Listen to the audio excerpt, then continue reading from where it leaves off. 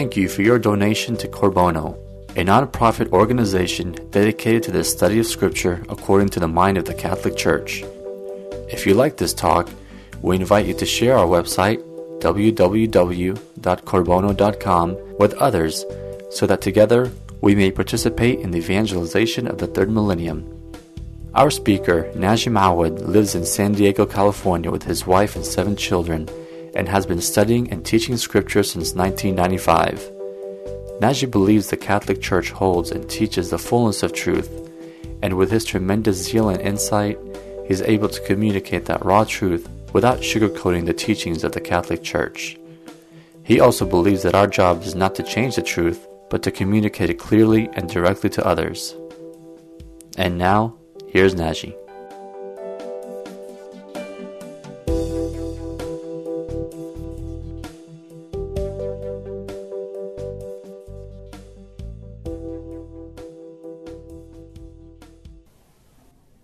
So tonight we're going to go through chapter 19 of the book of Genesis. This is the chapter that deals with the destruction of Sodom and Gomorrah. Very famous chapter, but also very difficult chapter for a number of reasons. We recall from chapter 18 that Abraham walked with God and bartered with him over the fate of Sodom and Gomorrah. And when I say Sodom and Gomorrah, I don't only mean Sodom and Gomorrah. There were actually 5 cities that were going to be punished by God's wrath. And in the end, Abraham managed to get God to say that if he were to find 10 righteous men, he would spare the city. And in this chapter, we see that there were not even 10 righteous men to be found. Last time, we didn't really spend much time on what it means to be a righteous man. And man here is taken generically, by the way. It doesn't mean the male. It means men or women. What does it mean to be righteous? Most of us, because of perhaps a lack of formation, tend to think that righteousness is something that is measured by ourselves. If we feel good about ourselves, then we're righteous. If we have a sense that we're doing what is right, therefore we are righteous. The fallacy is that, as I had mentioned to you before, our conscience is not infallible. Our conscience's ability to determine right from wrong is not infallible.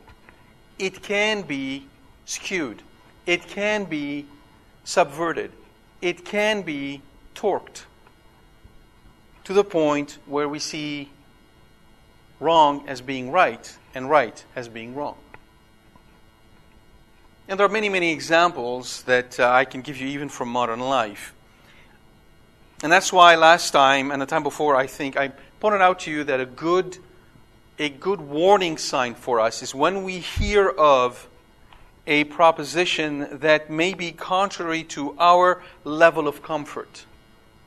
So, for instance, say you hear a preacher that is encouraging you to tithe. Give 10% of your net income, 5% to the church and 5% to charities. That statement may not sit well with your budget and may not sit well with your conscience. And you and I may be tempted as an initial reaction to justify why we would not do such a thing. And there lies the danger. The danger is that we self-justify ourselves. We're perfectly capable of justifying our actions. We have to be careful. I'm not necessarily saying that you go ahead and do it, although I do encourage you to think about doing it. But we have to be careful, because if every time that there is a proposition moving us to do good, encouraging us to go beyond what we think is possible, if we resist it, then effectively we're the ones who are in charge of what is good. Hence, we become self-righteous. And that is the difference between heaven and hell, between righteousness and self-righteousness. That one word, self. There are other things that would perturb us. The majority of Catholics these days are perturbed by the notion that contraception is a mortal sin. If you were to tell them you're contracepting, therefore you will go to hell, that would be very perturbing for them. Why? Because their conscience is torqued. They assume it's up to me and my wife to decide, and no one else has anything to say. We are the one who decide. And obviously you can hear the echo of the words spoken by the devil to Eve. You shall know good and evil. That means you will be the one to decide what is right and what is wrong. So the mark of a righteous person is first and foremost humility. That's the first mark. And humility, by the way, is not false humility. As in, you make a really nice cake and somebody goes to you and say, wow, what an amazing cake that was. It was great. It was the best cake I've ever had. And you answer back and saying, oh, that was nothing. That is not humility. That is false humility. That is actually pride. The other extreme that one has to avoid is for you to say simply with a smug smile on your face, I know. I'm the best. Obviously, that is another aspect of pride. So how do you resolve it? When they asked Mother Teresa in an interview, they said, Mother, people say of you that you're a saint. What do you have to say? Mother Teresa's answer was, everybody's called to be a saint. She didn't deny it. But what she did then, she proceeded to give glory to God.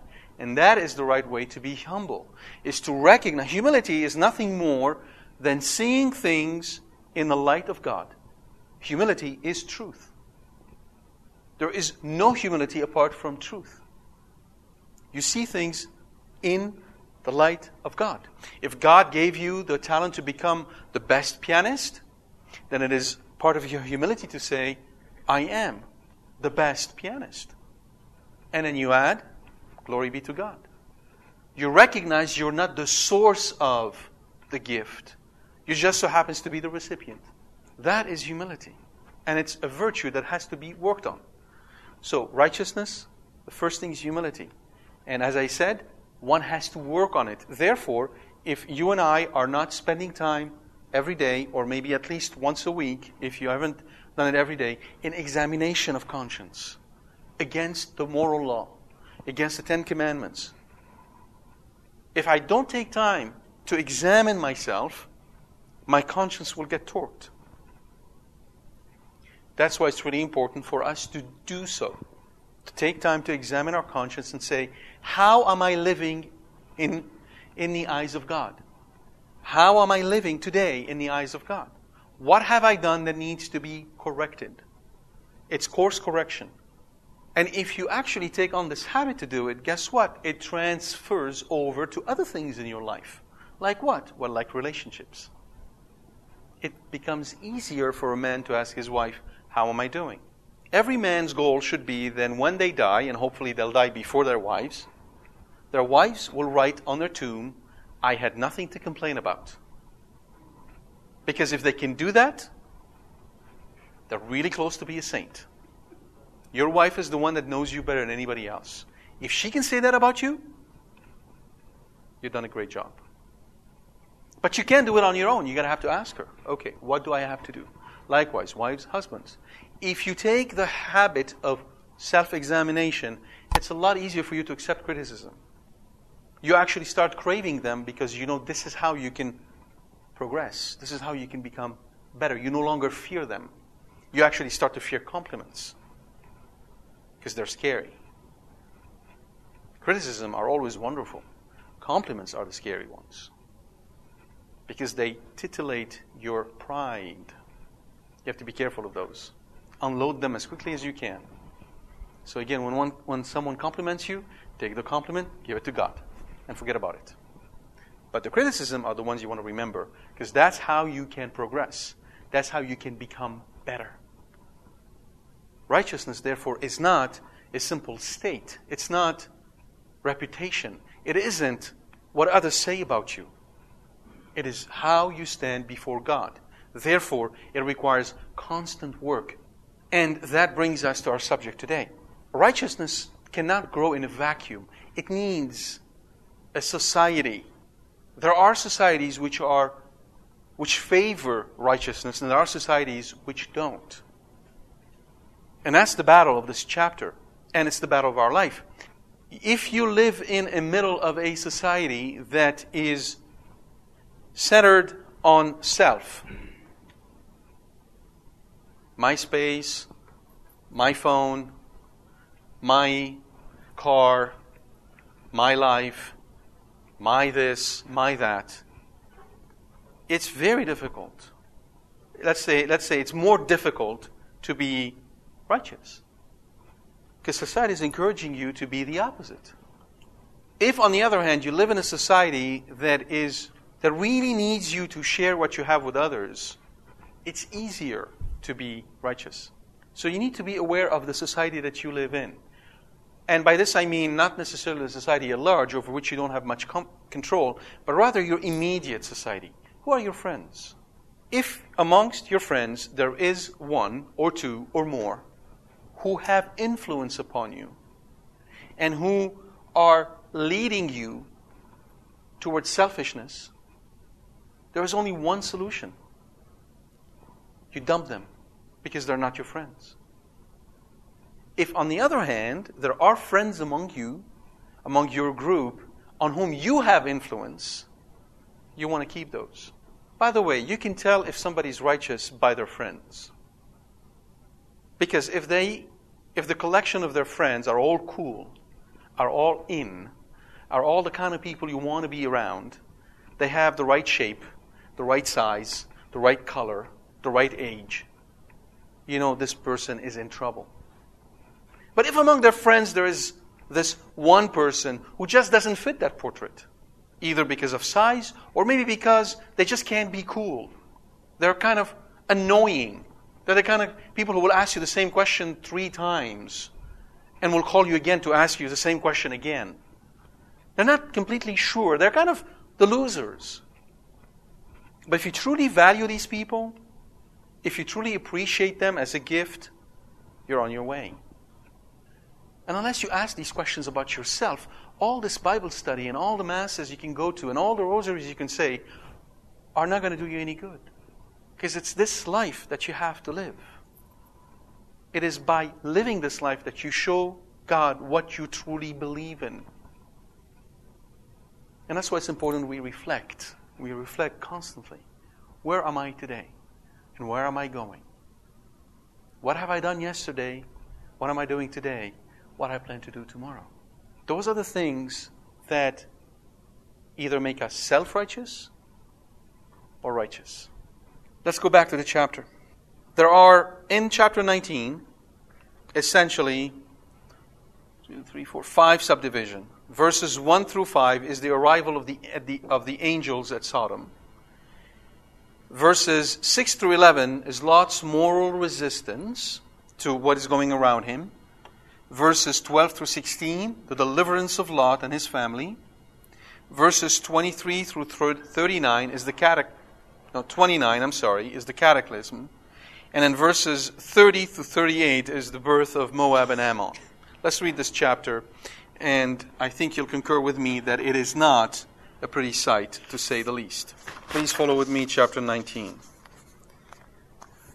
The 2 angels came to Sodom in the evening, and Lot was sitting in the gate of Sodom. When Lot saw them, he rose to meet them and bowed himself with his face to the earth, and said, "My lords, turn aside, I pray you, to your servant's house, and spend the night, and wash your feet. Then you may rise up early and go on your way." They said, "No, we will spend the night in the street." But he urged them strongly. So they turned aside to him and entered his house, and he made them a feast and baked unleavened bread, and they ate.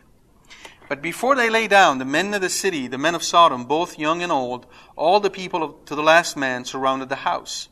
And they called to Lot, "Where are the men who came to you tonight? Bring them out to us, that we may know them." Lot went out of the door to the men, shut the door after him, and said, "I beg you, my brothers, do not act so wickedly. Behold, I have 2 daughters who have not known man. Let me bring them out to you, and do to them as you please. Only do nothing to these men, for they have come under the shelter of my roof.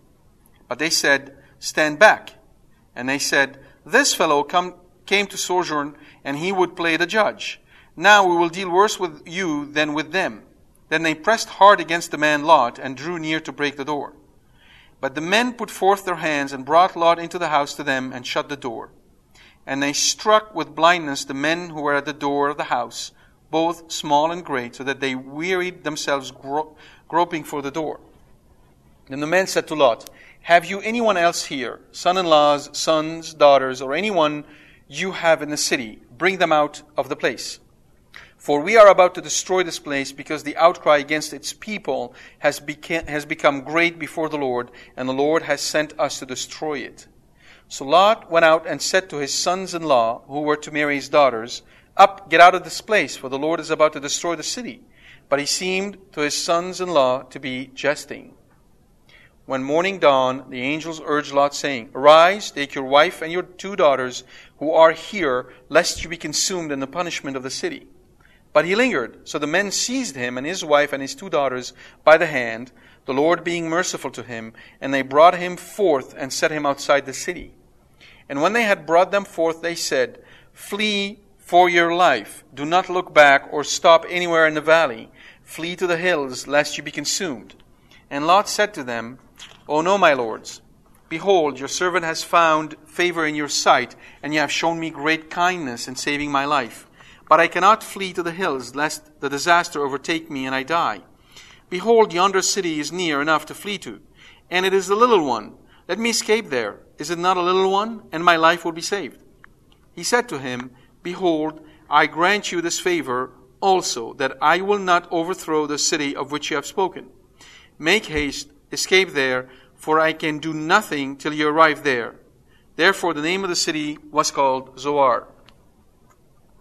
The sun had risen on the earth when Lot came to Zoar. Then the Lord rained on Sodom and Gomorrah brimstone and fire from the Lord out of heaven. And he overthrew those cities and all the valley and all the inhabitants of the cities and what grew on the ground. But Lot's wife behind him looked back, and she became a pillar of salt. And Abraham went early in the morning to the place where he had stood before the Lord. And he looked down towards Sodom and Gomorrah and toward all the land of the valley, and beheld, and lo, the smoke of the land went up like the smoke of a furnace. So it was that when God destroyed the cities of the valley, God remembered Abraham and sent Lot out of the midst of the overthrow when he overthrew the cities in which Lot dwelt. Now Lot went up out of Zoar and dwelt in the hills with his 2 daughters, for he was afraid to dwell in Zoar. So he dwelt in a cave with his 2 daughters. And the firstborn said to the younger, Our father is old, and there is not a man on earth to come in to us after the manner of all the earth. Come, let us make our father drink wine, and we will lie with him, that we may preserve offspring through our father. So they made their father drink wine that night, and the firstborn went in and lay with her father. He did not know when she lay down or when she arose. And on the next day the firstborn said to the younger, Behold, I lay last night with my father. Let us make him drink wine tonight also. Then you go in and lie with him, that we may preserve offspring through our father. So they made their father drink wine that night also, and the younger arose and lay with him, and he did not know when she lay down or when she arose. Thus both the daughters of Lot were with child by their father. The firstborn bore a son and called his name Moab, and he is the father of the Moabites to this day. The younger also bore a son and called his name Ben-Ammi. He is the father of the Ammonites to this day. First, it's interesting to compare and contrast the visitation of the Lord to Abraham and to Lot. In the case of Abraham, 3 men came to him in the middle of the day, not 2. Who came to Lot in the middle of the night. The night is always the symbol of darkness, the presence of the evil forces. The day is always the symbol of the truth. God came in person as a theophany to Abraham, but he sent angels only to Lot, because it is not for those who are condemned to see the Lord. So, for instance, St. Thomas Aquinas tells us that on our personal judgment that will happen right after we die, if we do not see the Lord, it is because we're condemned to hell. to see the Lord is actually the greatest thing can happen to the soul. So here the Lord is not made present in Sodom and Gomorrah. He actually stands away. In verse 1, Lot is sitting in the gate. Sitting in the gate is a strange expression for us. Nobody sits in the gate because our gates are very narrow. But in cities which are walled, the gate tends to be fairly thick. Yet it is not a literal expression. He's not sitting right there. To sit in the gate is effectively to sit in the center where the affairs of the community would be conducted in full view of everyone. So effectively, see what happened to Lot. First, Abraham told him, the land is too small for both of us. Choose the way you go, I'll go the other way. So he decided, out of greed, to go towards Sodom and Gomorrah. He dwelt in that region. Then he got closer. Then he went and dwelt in the city, and now he is sitting in the gate among the elder of the city, and his daughters are about to marry men of the city. He effectively is trying to become one of them. And all that drove him all the way through was his desire for prosperity. Now, prosperity is not a bad thing. It's a good thing, provided it is done for the Lord. So that's why, going back to my initial theme, unless you're examining yourself about all that God is giving you, you won't know whether you're doing it for righteousness or self-righteousness. St. John Chrysostom says this, "Now the two angels," the text says, "arrived at Sodom in the evening. The time in particular shows us this good man's extraordinary virtue in the fact that even despite the coming of evening, he stayed at his post and did not leave it. That is to say, since he realized the advantage accruing to him from that, consequently he was anxious to attain the wealth and brought great vigilance to bear, not even desisting at the end of the day." He was determined. He worked from morning to evening. In a sense, you might wonder if he wasn't a workaholic, really driven by the desire to attain wealth. He has a house, so we said he lived formerly in a tent near Sodom. That's in chapter 13, verse 12. And he became a townsman, and he resides in the city. But he still preserves the virtue of hospitality that is characteristic of pastoral society and of Abraham's family. He's still hospitable. He sees these men coming to him. He doesn't recognize them as angels. He sees men, and he immediately get up and offer them hospitality. So you notice that we can carry forward some of our virtues because of our past culture. We can do that. But if the core is gone, we're wasting our time. So among Catholics, particularly I would say Irish, Polish, and Middle Eastern, there is a very strong phenomenon called cultural Catholicism, where you keep the cultural aspects of the faith, but you really don't know what you're doing it for. In the Middle Eastern culture, it's very pervasive, and you know it when men go to the church, drop the wife and the kids inside the church, and stand outside talking about politics. And then one time is for communion, just get communion, go back and continue our conversation. You know that all that has remained for them is this cultural aspect of the faith. The faith is gone. Right? Now, we pray for them that they may be revived and may realize what they're doing. So again, it's not enough to act like a Catholic. You have to be one. And you have to live like one. Lot, in verse 2, urges the men to come and stay with him, and he says, so that you may rise up early and go on your way.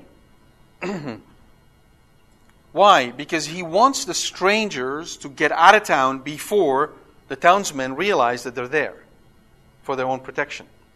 This is how wicked the city is. The two men instead answers by saying, no, we will stay in the street. Actually, The Hebrew word is not street, it's square. So it's a broad, open square or a plaza. Right? So they're saying, no, so you might think either they're completely oblivious to what's going on, or they really know what they're doing. And in that case, they're angels. So we'll deal with what angels can do in a minute. Now, notice, from Lot's perspective, he did his duty. He went, he bowed down, he showed them respect, and he suggested that they come and stay with him. Two perfect strangers. He doesn't know who they are. He doesn't know that they're angels. He's just offering them hospitality. And they said, no, we're going to stay in the street. So you might say that from that standpoint, he did his duty. He could stop right there. And many of us, when we want to be hospitable, we will go the first step. So, for instance, we see our brother or our sister in the morning getting up and getting ready for breakfast. And then we're in the kitchen, and we say, you want some cereals? And our sibling says, no, I don't want cereals. Okay. And it stops right there. True hospitality, if it really showed care, would go ahead and say, what do you want? What do you like? I'll prepare it for you. Now that is true hospitality. Now your brother and sister may say, what's wrong with you? Are you sick? Right? But nonetheless, that is true hospitality. You carry it forward. Right? You carry it forward. Now in some of our communities, we take it too far. Right? Eat, but I'm not hungry. Oh, you don't like my food. I love your food, then you have to eat. Well, that's not what I'm talking about either, right? When you force feed somebody and make him feel guilty if he doesn't eat. That is not hospitality. That is abuse. So, notice that he really carries it forward. No, you shouldn't do that. Please. He urges them to come and stay with him. And so they do. And again, remember from our last study, the proper way of being hospitable is to offer a little initially and present a lot. And that is something that, again, is very much part of the Middle Eastern culture. So if you ever go to a Middle Eastern house and they say, why don't you come 4 o'clock for a coffee? You better fast for 3 days because you're not going to have coffee. All right? You're not going to be having coffee. You all know what I'm talking about, right? And as someone from the Middle East, I do admit that having lived here for 13 years and prior to that another 13 years in Canada, I've been in North America for quite some time, I am still shocked by the way people here handle food. It's my problem, not theirs. It's my problem. So when I invite people over to my place, they come and they bring food with them, which is shocking. Not only that, they actually eat their food. And the worst part of it, they take the rest back with them. I just can't understand that. It's jarring. It's not supposed to be like this. Now, it took me some time to figure out in the United States, food is not that important. This is not the end-all, be-all of things. When people get together, they really want to be together. They really don't care about food, etc., etc.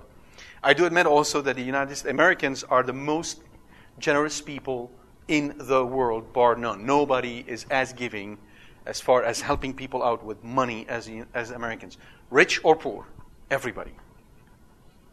Everybody. I mean, where else other than the United States you would go to a store and as you're paying with your credit card, they'll ask you, do you want to give $1 for prostate cancer? I mean, in some countries it'll cause a revolution.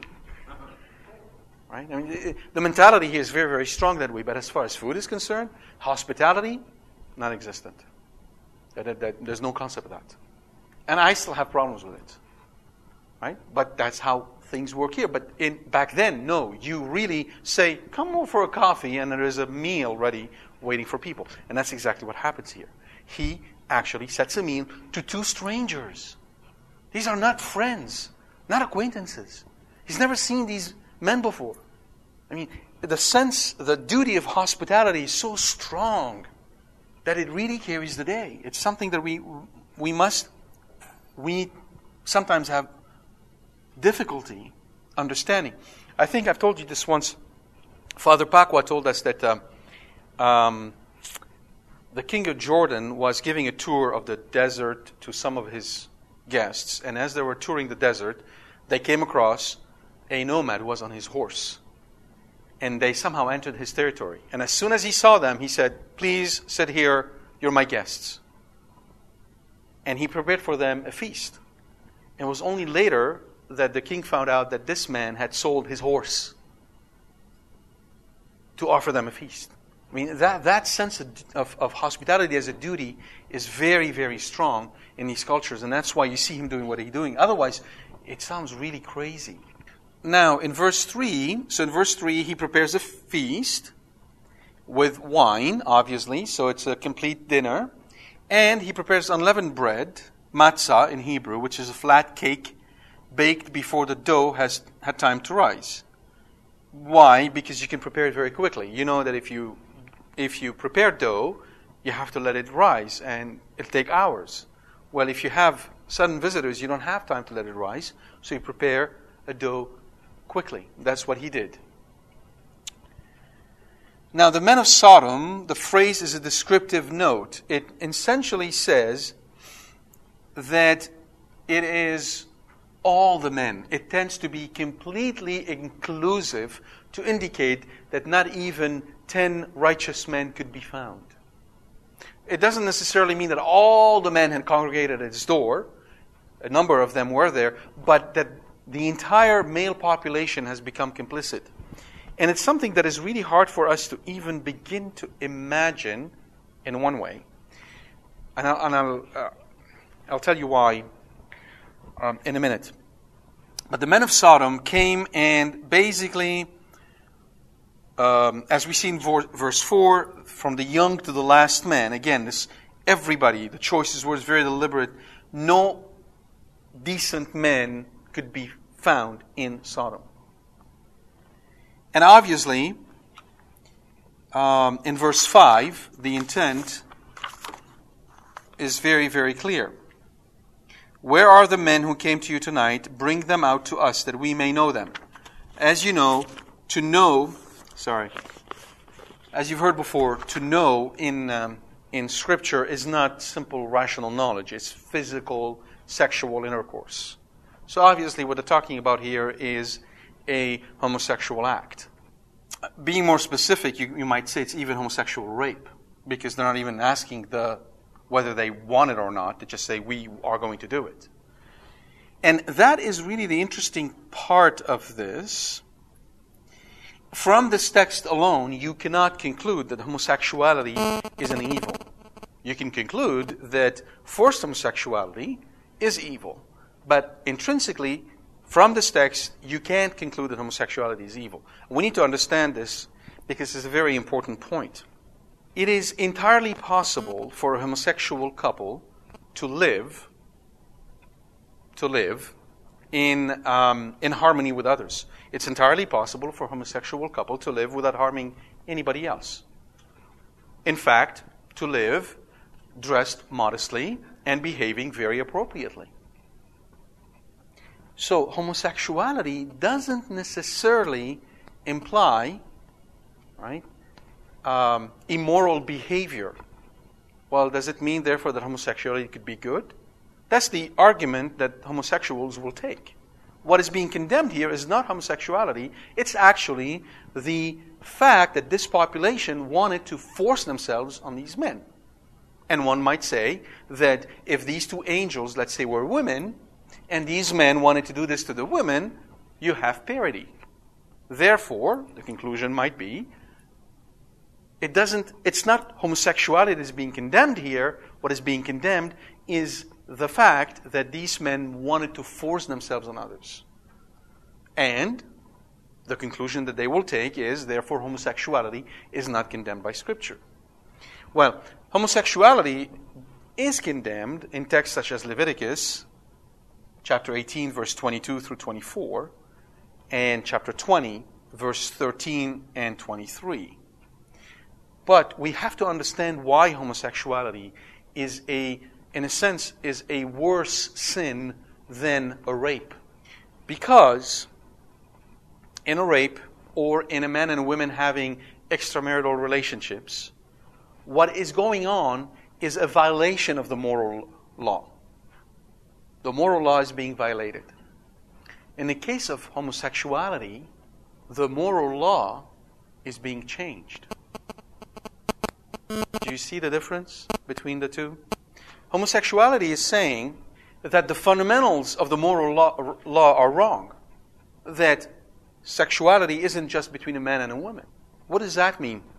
It means that the notion that we have from Genesis, that God created man and woman in His image, and that He created them together in His image, in the relationship between man and woman, we image God as a family. That fundamental identity of man is wrong. Homosexuality strikes at the very core of creation. It completely deforms our understanding of creation. It, in fact, deforms the image of God in us. So, homosexuality doesn't strike at the creature like extramarital relationships do. It strikes at the Creator. That is why it is a far greater sin than extramarital relationships. Now, don't get me wrong, an extramarital relationship is a grave sin. I am not trying to tell you that I'm not trying to make light of it. Right? You need to realize that any couple who find themselves in an extramarital relationship, by this I mean they're getting together, they're living together, and they're not married, are in a grave danger. Because if they die in that state, they go to hell. But as I've told you many times, just as in heaven there are different degrees of glory, so there are in hell different degrees of pain.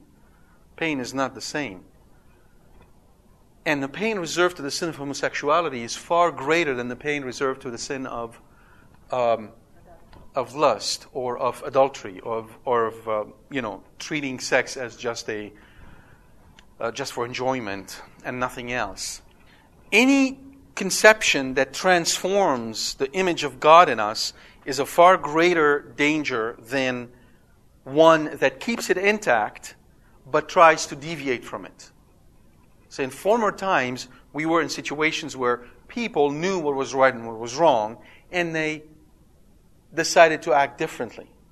Here, it's a new thing. It's elevating what is fundamentally wrong at the level of a law, making it be a law of the country. It's effectively the torquing of the conscience to such a degree that evil becomes good and good becomes evil. It's such a blindness that it does remind us of what was going on in Sodom and Gomorrah. And it becomes very, very hard to curb after a while. It becomes impossible to curb. Now, you have a group like Courage. I don't know how many of you have heard of Courage. Yeah, not too many, and I'm not surprised. Courage is actually a group that is within the Catholic Church of people who have homosexual tendencies, but who live chastely. And these men and women will have much to say about the homosexual lifestyle and what it really means and what hides behind all the glamour. And they will recognize that even though they may still have those tendencies, they don't act according to them. Because we're not supposed to act according to our appetite. We are supposed to take our appetite and make them follow right reason. And we call this virtue. We call this virtue. When our appetites are trained to act according to right reason, we are virtuous. An interesting thing, obviously, is that vir, the root of the word virtue, in Latin, means man. Again, in a generic sense, not in the masculine sense.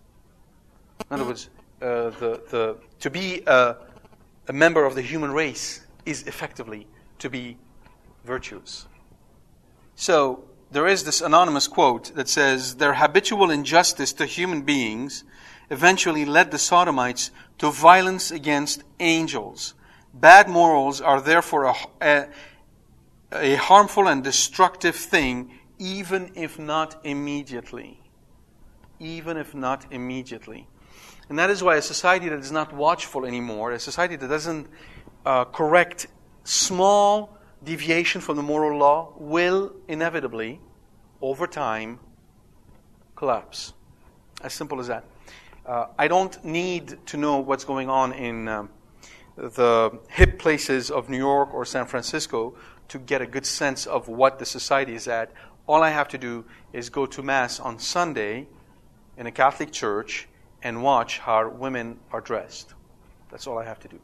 Or, in general, how Catholics are dressed.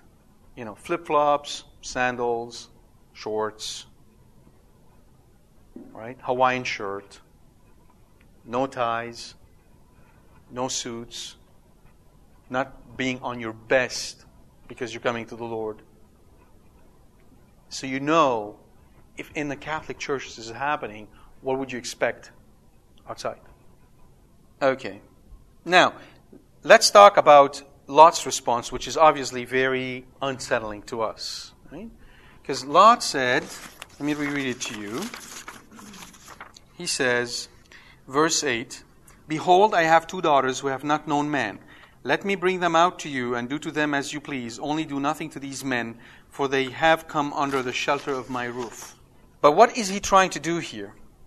First, all right, from a very cultural point of view, obviously, this is an age where the patriarch possessed absolute power over the members of his clan, and daughters were held in low esteem.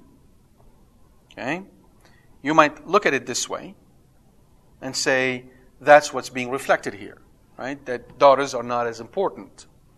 But the key, though, is that he's a father, he has 2 daughters, and there are 2 strangers in his house. Why is he acting like this? Why is he acting like this? And to condemn him before you understand why he's acting like this is not to understand him at all, and therefore to miss the point. In Judges chapter 19, we learn that the very opposite of hospitality toward a stranger is rape. This is how they characterize it in book of Judges, chapter 19. Not to be hospitable towards strangers is the same thing as raping them. Our problem is we don't have that sense of hospitality. So, maybe to help you understand it, you know how in California there is a very powerful sense of lawsuits. People understand lawsuits, even 5-year-old. I want an ice cream. No, I'll sue you. No clue what that means, but they know what it means, I'll sue you. So people here are growing up with this notion of lawsuits. And they can discuss and debate lawsuits and are familiar with it. Well, try to sort of take that familiarity and then multiply it by 10 and apply it to hospitality. That's how important it was for this culture. So to Lot, to allow 2 people who have come under his roof, under his protection, to allow them to be, for him to give them out in order to protect his family is to do the exact opposite of hospitality. And then he would know that under those conditions, he essentially violated the law of God. And he would rather have his own family harmed rather than put people who come under his protection harmed. We don't have that sense today. So therefore, it's really hard for us to even accept that. Maybe the only sense that we might have is the secrecy of the confessional. If a criminal goes into a confessional and confesses to a priest that he has committed a crime, the priest is held by the secrecy of confessional. He cannot reveal that to anyone. There's a great movie called I Confess by Hitchcock. If you haven't seen it, I recommend you see it. Because the man goes into confessional, confesses his sin to the priest, and goes out and frames the priest. And the priest cannot say. So it's worth watching. That is a sense of a protection that goes beyond your own life. Now, in the case of the priest, his own life or his own reputation is on the line. None of his other family members. It's the same thing. You're held to a higher ideal than your immediate family. That's how you have to understand it. Okay? You might also say that Lot is shrewd. He's dealing with homosexuals. He doesn't say, take me or my son. He said, I got 2 daughters. Potentially, he's also gambling. He's taking a bet that these men are not interested in his daughters. He probably knows he's been living among them for so long.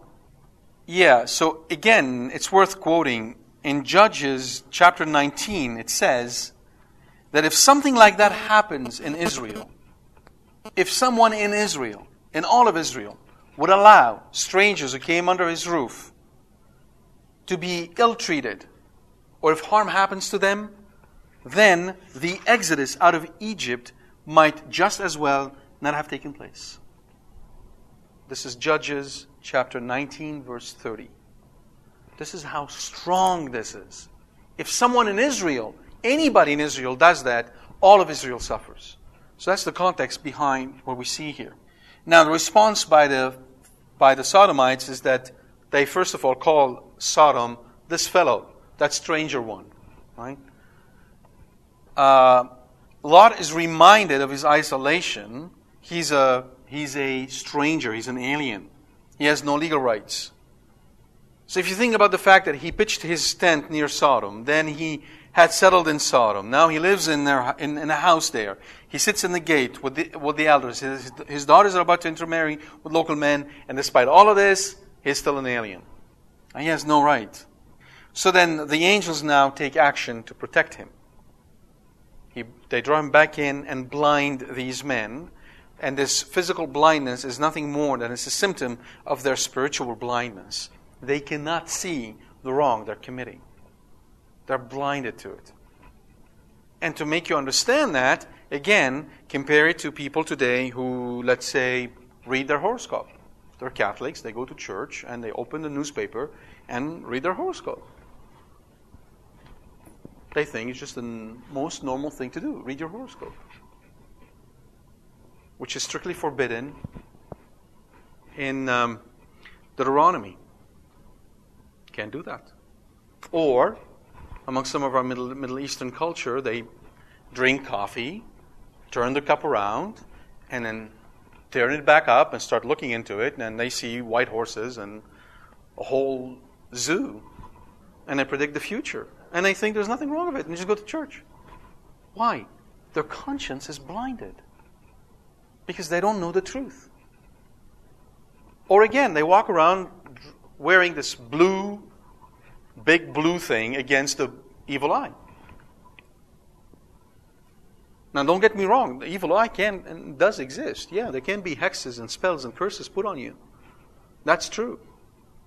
But you don't defend them with a blue thing. You defend them with the cross of Jesus Christ. And only with His cross. So many of our actions sometimes can be filled with cultural things that don't belong to the faith. And if we don't examine ourselves, we just incorporate them. You can't cross over somebody because it's something bad happens to you. And if you have a shoe that falls the face up, something bad happens to you. And the black cat, and all that nonsense can penetrate our conscience if we're not careful. And we don't see it. We don't see the evil in it. We just do it. Right? And you have those who go to Las Vegas. Right? They're not mindful at all of what's going on over there, what is the city is all about, and the purpose of this whole thing. They don't even wonder about it. It's fun. And on the list can go. Some who watch R-rated movie with sexuality in it, and they don't think anything about it. And then they go to Mass. The power of our faith is to make us one. Whole. Jesus said, let your yes be yes. Be yes. So what you say is what you do. Let your no be no. What you say is what you do, and what you do is what you say. Anything else is from the devil. Faith brings men to unity. Unity with God, unity with amongst men, unity within himself. Psychologically, spiritually, sexually, physically, man becomes one through the work of grace. So, in verses 12 through 16, the angels speak of the outcry against Sodom. Now, the really strange thing is that before this chapter, we've never heard of any outcry whatsoever against Sodom. Nothing. It just shows up here. So where's that outcry? Well, we can take a clue from the book of Revelation in chapter 6, I believe. In chapter 6, chapter 8. When the Lamb opened the seventh seal, there was silence in heaven for about half an hour. And I saw the 7 angels who stand before God, and 7 trumpets were given to them. And another angel came and stood at the altar with a golden censer, and he was given much incense to mingle with the prayers of all the saints upon the golden altar before the throne. And the smoke of the incense rose with the prayers of the saints from the hand of the angel before God. Okay? And the purpose here is that the saints in heaven are interceding for us. And their prayers are presented by the angels before the throne of God. So, what we get from this is that even after death, there are cries that are rising up to God. And justice will be meted. Justice will be given. God will complete His work at the appointed time. Now, Lot goes out and tells his future sons-in-laws, because they're betrothed, you should come with us because the city is about to be destroyed. And I thought he was joking. It would be like somebody running in a church right now and saying you need to get out because San Diego is about to be destroyed. Especially if he looked disheveled and looked a little bit weird, would think, oh, he's joking. Right? It's hard to hear the truth if we don't hear it habitually. If we don't hear the voice of Jesus every day, it's hard to hear His voice. It's not that easy. Somehow people think at the hour of their death, somehow, they're going to go on autopilot mode. And they're going to just sail smoothly. We're not given to think about how we're going to die. We don't spend time thinking about it. Okay, how am I going to die? What is going to happen when I die? Well, when we die, eventually, all our body functions are going to shut down, right? In particular, hearing. We're not going to hear anything because the body function is shutting down. Seeing, we're not going to see anything. We're going to go blind. So we don't hear anything. We don't see anything. Yeah? We probably are going through suffering, so we're not feeling very good. But our brain is a muscle, right? So our thought process isn't in our brain, it's in our soul. And it functions in the world through our brain, the muscle. When the brain shuts down, our thought process doesn't stop. It continues. So therefore, thoughts are something we can hear. Yes? So just as today, you might be washing the dishes or doing something, and a thought comes to you, not spoken, not heard, not seen, it just comes. So it will be at the moment of death. When you're going through a traumatic, at least we could say, experience. Something you've never experienced before. And never again. It's a one-time deal. Okay. Now right then, when you can't hear anybody, you can't see anything, but thoughts can come to you. What do you think the devil is going to do right at that moment? Is he going to just sit idle and watch you? And see you, sort of strolling or cruising on this white boat? Is this what he's going to do? The devil is pure hatred. It's something we can't even understand. No human being is pure hatred. The devil is pure hatred. And he's a spirit. He's so powerful, he could just, if God would not stay His hand, He'd eat us in a second. He'd destroy the whole human race in a second. This is how powerful this thing is. And he's got, millions of demons with him. What do you think he's going to do when we are dying? He's going to send hundreds of thousands of demons to completely overpower us to do what? What can he do? Can he drag us into hell? Does he have that power? No, he doesn't, right? Another thing that most of us confuse when we hear it in the Gospels, when Jesus says, do not be afraid of the one who can kill the body, fear the one who can kill the soul. And everybody typically thinks, oh, he's talking about the devil. The devil can kill the soul. Actually, no, the devil cannot kill the soul. The only one who can kill the soul is the Lord Jesus Christ. That's what he meant. But can the devil drag us in hell? Can he put a chain around us and drag us? Does he have that power? No. What can he do? Only one thing. Whisper in our ear, right? But he can whisper so powerfully, so effectively. He can get us to think about all those bad things we've done in our life. All the things we regretted. All the things we didn't go to confession for. And they're still nagging us. And he can put this whole picture before us to help us conclude what? Conclude what Judas concluded. We can't be saved. He wants us to do one thing. Despair. And once we despair, we're His.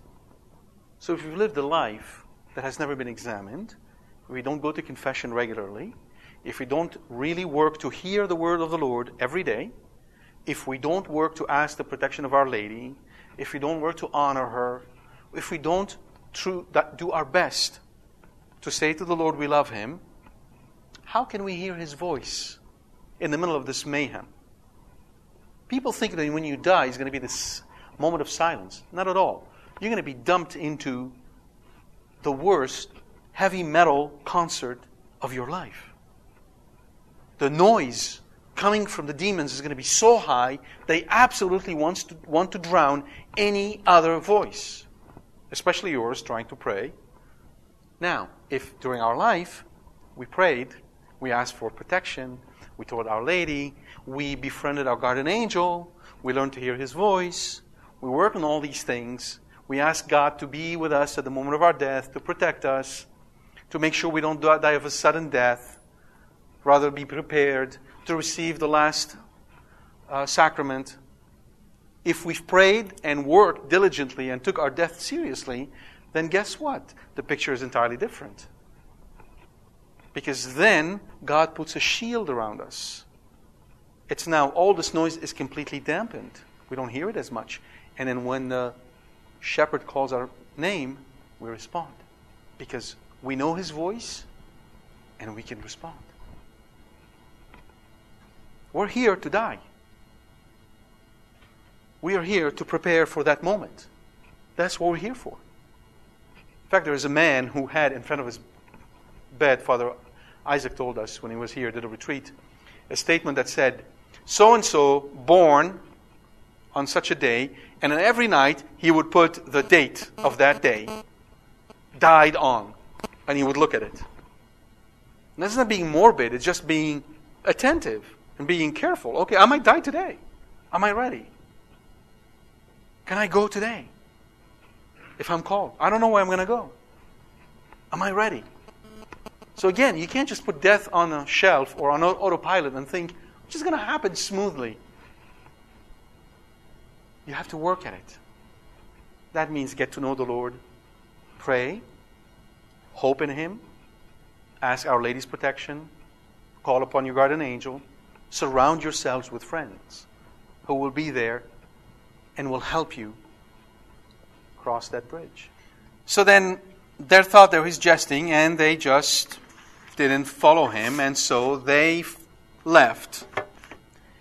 They left, and they were told not to look behind them. What the meaning of this isn't that they are not allowed to see what is going to happen, as in the wrath of God is not something a man can see. It's not at all that. It's not that God is trying to keep that a secret from them. Not to look behind you means do not long for what you lost. It means when you're gone, understand you're leaving an evil place. Don't look back saying, I wish I didn't have to go. And that's what happened to Lot's wife. When she looked back, it wasn't, I've heard some explanation that, women are so curious, they just can't hold themselves back. They have to look and see what happened. And that's why no, not at all. This is nonsense. She was hooked on that lifestyle and couldn't give it up. That's what happened to her. Now, the cataclysm happens in verses 23 through 39. The best explanation we have from a physical standpoint is the following. The whole region, the entire Jordan Valley, is part of the Syrian-African rift. a gigantic fracture in the crust of the earth caused by a series of geological spasms. It stretches from Syria in the north down to the Araba, to the Gulf of Aqaba, through the Red Sea, to the Upper Nile Valley, and on to Lake Nyassa in East Africa. It's a very long rift. So it is entirely possible what happened was an earthquake. Why can we think it's an earthquake? Because when an earthquake happens, a violent earthquake, lightning always happens in violent earthquakes. And this is a region full of what? Oil and sulfur.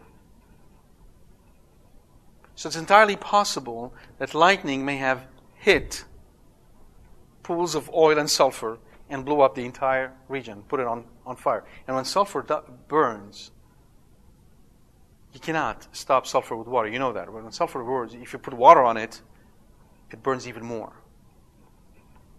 So it's entirely possible this is how it took place. Now, I'm not giving you a natural explanation, so to say that God didn't do it. I'm just saying that God typically works through nature. He doesn't have to work outside of nature to make things happen. So that's all I'll say about that. The one thing I would add is that in the gospel, our Lord says this. If he says the people of Sodom are less worthy of damnation than all those who neglect the gospels. Remember when he was in the city of St. Peter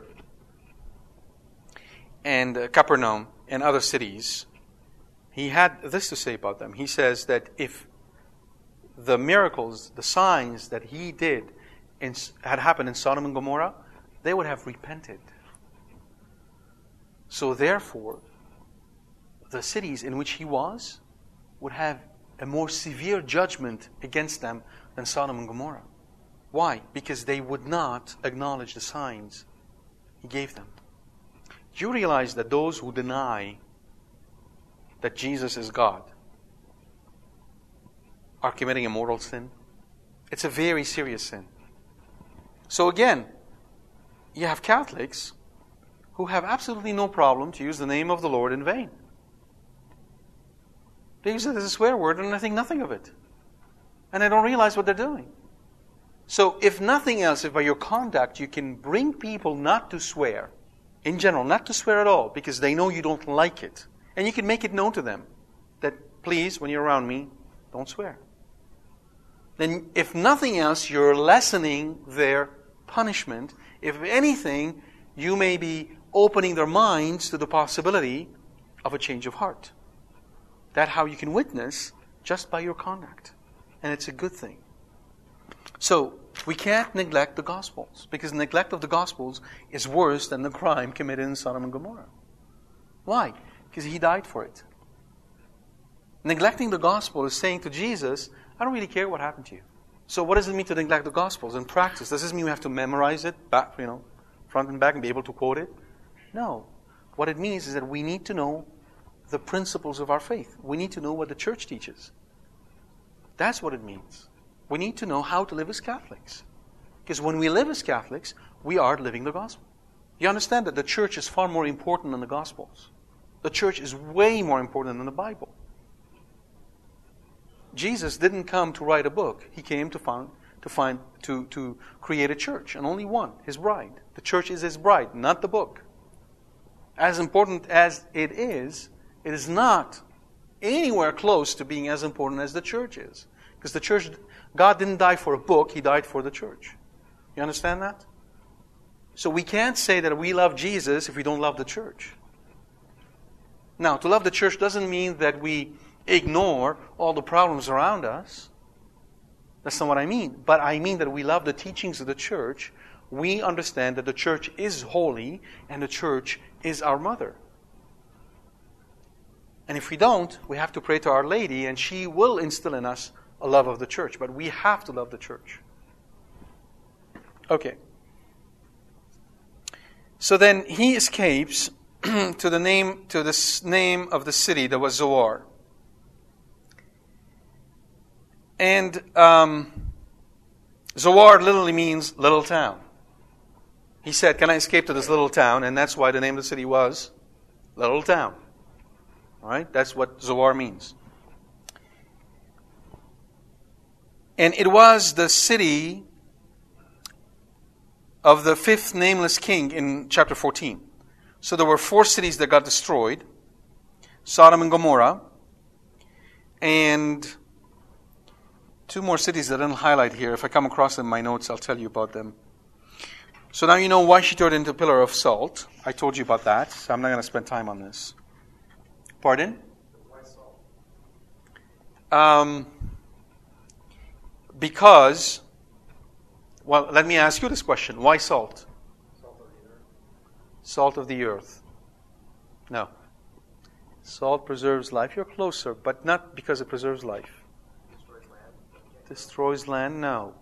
Remember, anytime you have questions like these, it's the simplest answers that are typically right. Try to put yourself in that situation. All right? If you wanted salt, you live in one of those cities. You wanted salt, what do? You go to Vaughn's and you buy yourself a pack of salt? How do you get salt? Is it cheap? Is it cheap to get salt? It's very expensive. Salt was called the white gold. Very expensive.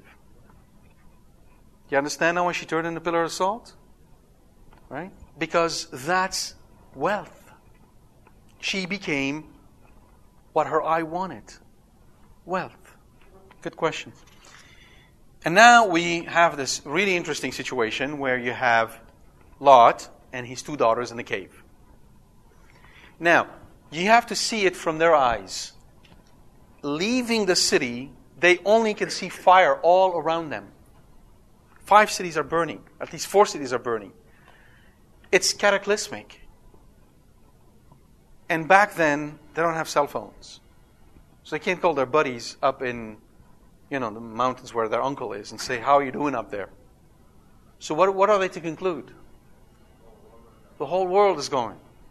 What does that suggest? They haven't heard a word of what the angel said. They can't even fathom why this is happening to them. They haven't connected 2 and 2. Because you would think, if they did connect 2 and 2, Lot would not go up a cave. Where would he go? Pardon? To the city that was left on. Let's say there are no cities. Where would he go? Abraham. He'd go to his uncle. To Abraham. But he can't even do that. Instead, he goes and hides in a cave. And you would notice that the intent of the daughters isn't a sexual perversion. They think of themselves as being completely all alone, and they want to, as they say, preserve the race, right? But really what they're thinking about is their own self. They're alone. And by bringing forth children, they'll have someone to support them. And that's what they do. How ironic. The man who was willing to expose his daughters to evil men end up being tricked by his own 2 daughters. How ironic. How sad. That's the last time we hear of Lot. We don't hear of him anymore. How sad. How the turns of event happen. He went down to get himself wealth. And look what happened. Lost his wife. And he had 2 boys. He didn't know what to call them. Is he the father or the grandfather? This pattern is set before our eyes for one reason. When we look at it, we see a man who was fundamentally good by human standards. He worked hard. He didn't steal from his neighbor. He didn't try to do anything that was despicable or blatantly wrong. All he wanted to do is a comfortable life. All he wanted was a comfortable life. What was the one thing that was missing? His love for God. He wasn't doing it for God. He was doing it for himself. How is it in our own life? Do we wake up every morning and offer our day to the Lord? Fathers, do you wake up every morning and say to the Lord, whatever suffering happens this day, I offer this to you in reparation for my sins and the sins of my family. Do you accept those sufferings and willingly offer them up for your family? Mothers, have you offered your children to God already? What would you do if God were to take your child tomorrow? Would you become absolutely inconsolable? Would you fall into depression? Would you become incapable of living? Is God the center of your life or your children? Are you afraid to die? Is death something that frightens you? Or is death the antechamber of the wedding feast of the Lamb? Are you looking forward to that moment? Or do you fear it? O death, where is your sting? Ask us St. Paul. Do you trust that everything that happens to you today and tomorrow is given to you as a gift by the loving hand of God, even when it tastes bitter? Or do you consider God to be Santa Claus? Dear God, I love you. Signed, me. P.S. Here are the list of things I want. Do you commit yourself to become truly followers of Christ every day? Today better than tomorrow, and tomorrow better than today. Those are the questions. This is what the story tells us. Where would you feel more comfortable?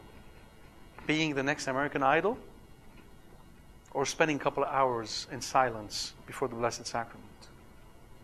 You can ask yourself those questions and answer truthfully. You know, St. Augustine's one of my favorite saints. When he was 30 years old, he was married to a woman who was 18, and he was in the process of divorcing her to marry one who was 12. But thanks to his holy mother, he converted. When he converted, he would one of his prayers was, God, give me chastity, but not today. He was realistic. That's what I love about him.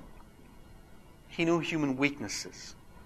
He didn't try to pretend to be what he wasn't. And that's why God made him such a great saint. Do you know yourself? Do you know where you are? Do you know where you're going?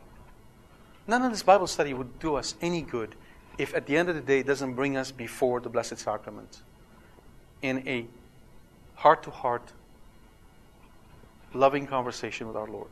If it doesn't bring us there, we might as well start a Protestant church. There's a whole bunch out there. It's not going to do us any good. Do you want to end up like Lot or like Abraham? Those are the two examples set before our eyes for this reason. Where are you going?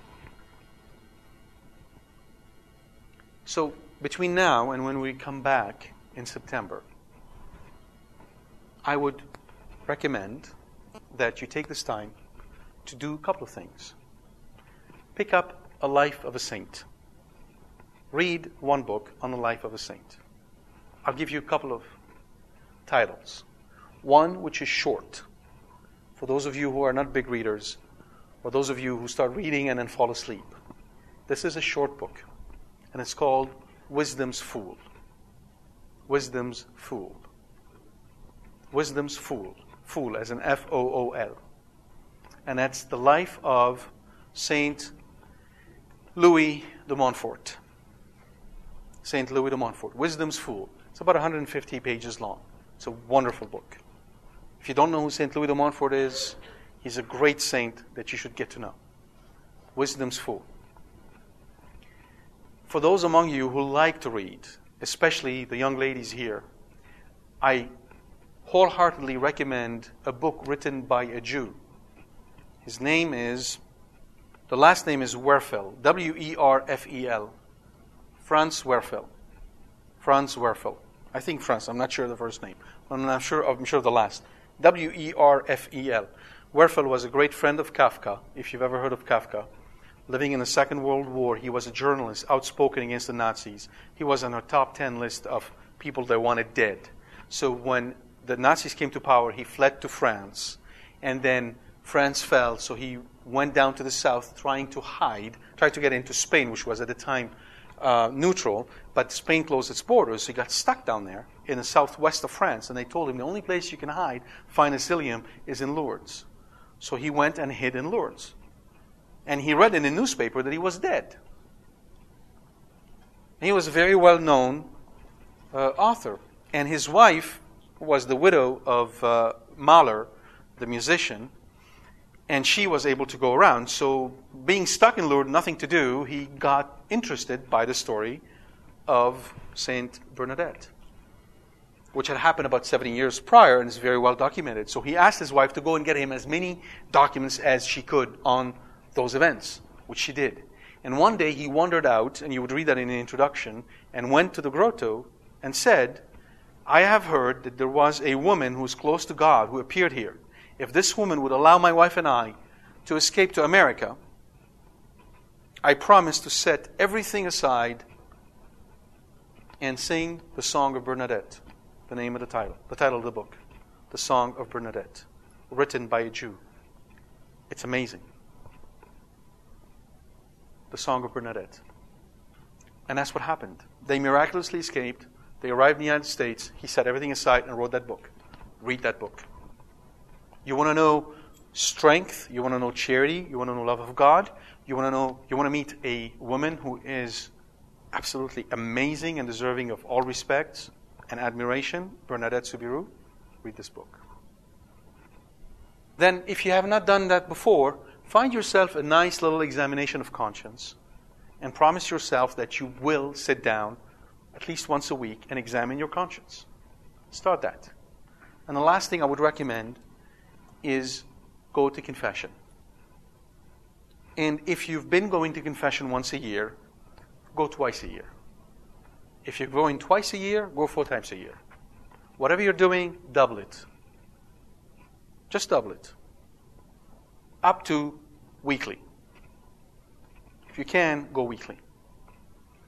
And see what happens to you. See how God transforms your life through confession. God bless you.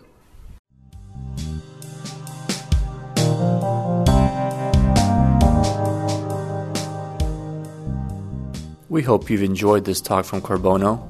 For more information about this and other talks, please visit our website at www.carbono.com. Thank you, and God bless you.